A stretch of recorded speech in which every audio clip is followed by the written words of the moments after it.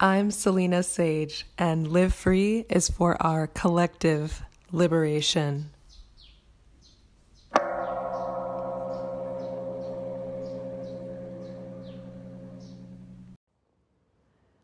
Namaste and welcome. Today I'd like to share a story about problems. There was once a famous sage called Siddhartha who lived high up in the Himalayan mountains, far away from humanity. He chose to live a simple life and spent most of his time meditating. People from all over the globe would travel for days on end to meet him and ask for his advice. Once such a group of people approached Sage Siddhartha with their problems, but they were unruly and fought amongst each other because all of them wanted to speak first. Sage Siddhartha, a peaceful man, watched the commotion and finally said out loud, "Silence." The people were awestruck and immediately kept quiet. Then Sage Siddhartha said, "Sit down in a circle on the ground and await my return." He went into his little cottage and soon returned with some sheets of paper, pens, and a small cane basket. He passed out the paper and pens and placed the basket in the middle of the circle. Then he told the people to write down the one most important problem they were troubled by and then to put it in the basket. When everyone had finished, the sage shook the papers in the basket so as to mix them and calmly said, "Now pass the bucket around and pick up whichever paper is on top. Read the problem, and if you choose, make it your own or take back your own problem." One by one, the people picked out a paper and read each other's problems and were horrified. They came to the conclusion that their worst problem, no matter how bad, was better than the next person's problem. Within minutes, each of them exchanged their problems, and when they finally had their original paper in hand, they felt content. They thanked the sage Siddhartha and went on their way. It's a lovely Zen story that I think is a beautiful reflection about the nature of problems and the function of them in our own growth and development. We're each given unique challenges that we're given because we're able to overcome them. Our biggest problem would be likely a minor problem to some and a major problem to others. And in this scenario, everyone who received a problem felt that their problem was much better than someone else's. They thanked the sage. They felt content when they had their original problem back, and then they went on their way. If we can be content with what we believe our challenges are, if we see them as fundamental to our growth and development, if we recognize that we're given these problems because we're capable of overcoming them, there is a contentment. But I'd actually like to shift this wisdom into a different direction with some guidance from the Advaita Zen sage, Mooji, one of my great teachers. And Sri Mooji says in his book White Fire, "Don't worry about your problems. Don't worry about the worst thing in the world. Find the best thing in the world, and it will take care of everything. Find the self." I'll read that again. Don't worry about your problems. Don't worry about the worst thing in the world. Find the best thing in the world, and it will take care of everything. Find the self. So this is such a beautiful pointing, which is to even shift beyond gratitude for one's challenges. Sri Muji is saying, don't worry at all. Don't even worry about the worst thing in the world. Don't worry about the news, what's going on around you, this phenomenal world. Don't worry about any of that. Instead, find the best thing in the world, and it will take care of everything. Then he says, find the self. What is the best thing in the world? What is the self? This is the highest principle. This is the God self, the Buddha nature that is within us and all around us, omnipresent. So when we think of this idea of the God self, it's easy to think of it as a being that is far from us. And I saw a beautiful recent video by the great teacher Rupert Spira, and he says, if we believe ourselves to be this individual self, then we can see God as being some external being far from us, far away in this place called heaven. But if we think of this from a Advaita perspective, what Sri Muji and dear Rupert are saying is that how can God be everywhere but within you?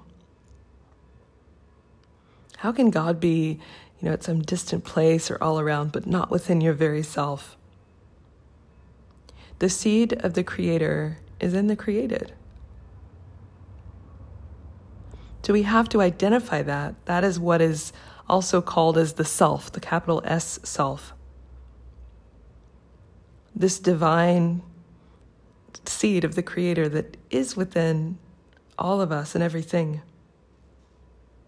This is the best thing. This is the best news, because it means that we have this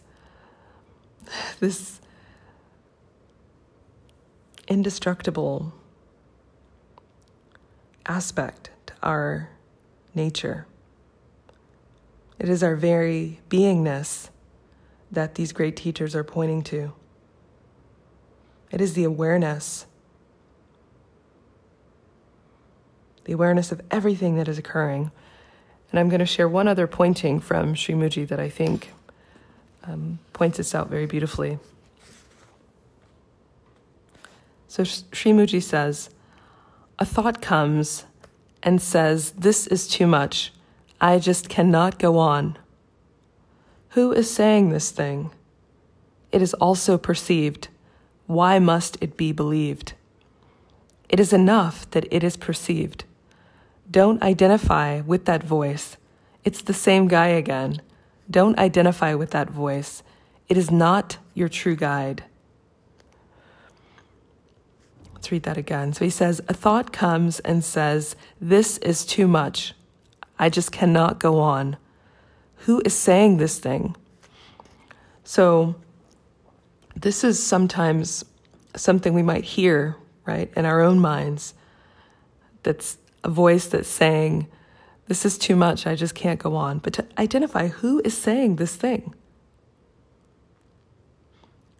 And then to see it is also perceived. We are that which is hearing or seeing that voice, those words. So he questions, why must it be believed? Why must we believe what we think we hear or what we're seeing? It is enough that it is perceived. It's enough that we can see and recognize that voice that shows that it's not us, right? It's not our true self. It's our lower self, perhaps, the ego self. That's why Sri Muji says, don't identify with that voice. It's that same guy again. It's the ego. It's the person. It's the identification as the person. But that person, those words are perceived. So his guidance is, don't identify with that voice. It is not your true guide. So this ego, this limited aspect of the infinite, is not your true guide. This is the identification as the person. if we recognize that we are that which is seeing that voice, just recognizing it, then we're not caught up in it. So in the same way, going back to the original story, when the problems of others are handed out,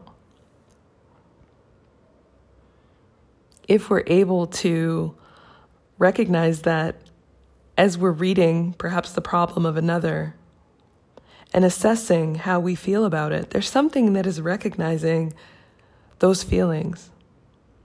There's something outside of this, this aspect of the person, something beyond,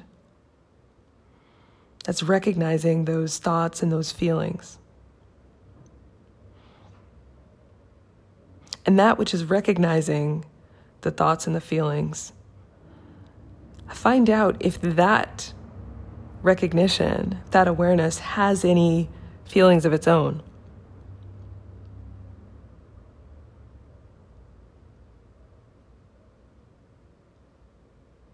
This is the best thing. That awareness is the best thing. And it will take care of everything. So if we shift the way that we perceive our own problems, we have so many opportunities. We can follow what the persons did in the story. They were content with their problems and went on their way. We can realize that they're essential for our growth, and they're allowing us to expand our experience of this life in some way, even though it may not seem obvious in the moment. They're helping us wake up. And what are we waking up to? That's the higher. That is to recognize that we shouldn't even worry about the problems. We shouldn't worry about the worst thing in the world. Instead, we have an opportunity to find the best thing in the world, to know that this will take care of everything. The Advaita Zen perspective is this, this notion of the self, the capital S self, the God nature, God's self. But it can simply be God. My dear godmother always tells me, let go and let God. It's the same thing. Let go of this attachment to the problems, release it. Be so devoted to the higher that there are really no problems. You know that all is taken care of from that perspective of faith. There's this other path of inquiry. And this is what Rupert Spira and Mooji and Sri Ramana all speak to. This question of who am I? If we ask, who am I? We go beyond the personal self. We go beyond all the aspects of our changing nature to find that which is changeless, to find that which is always with us, as us, this awareness, this beingness. It's going beyond the voices that we might hear, the voices that might tell us that it's too much. We're moving to the place where that is perceived, that voice is perceived. And knowing that we're that which is perceiving that very voice, why must it be believed? Don't identify with that voice. It's not the true guide. The ego is not the true guide. Shift to that which is perceiving the voice and be free. And of course, that is what I always wish for you. And I thank you so much for being here. Namaste.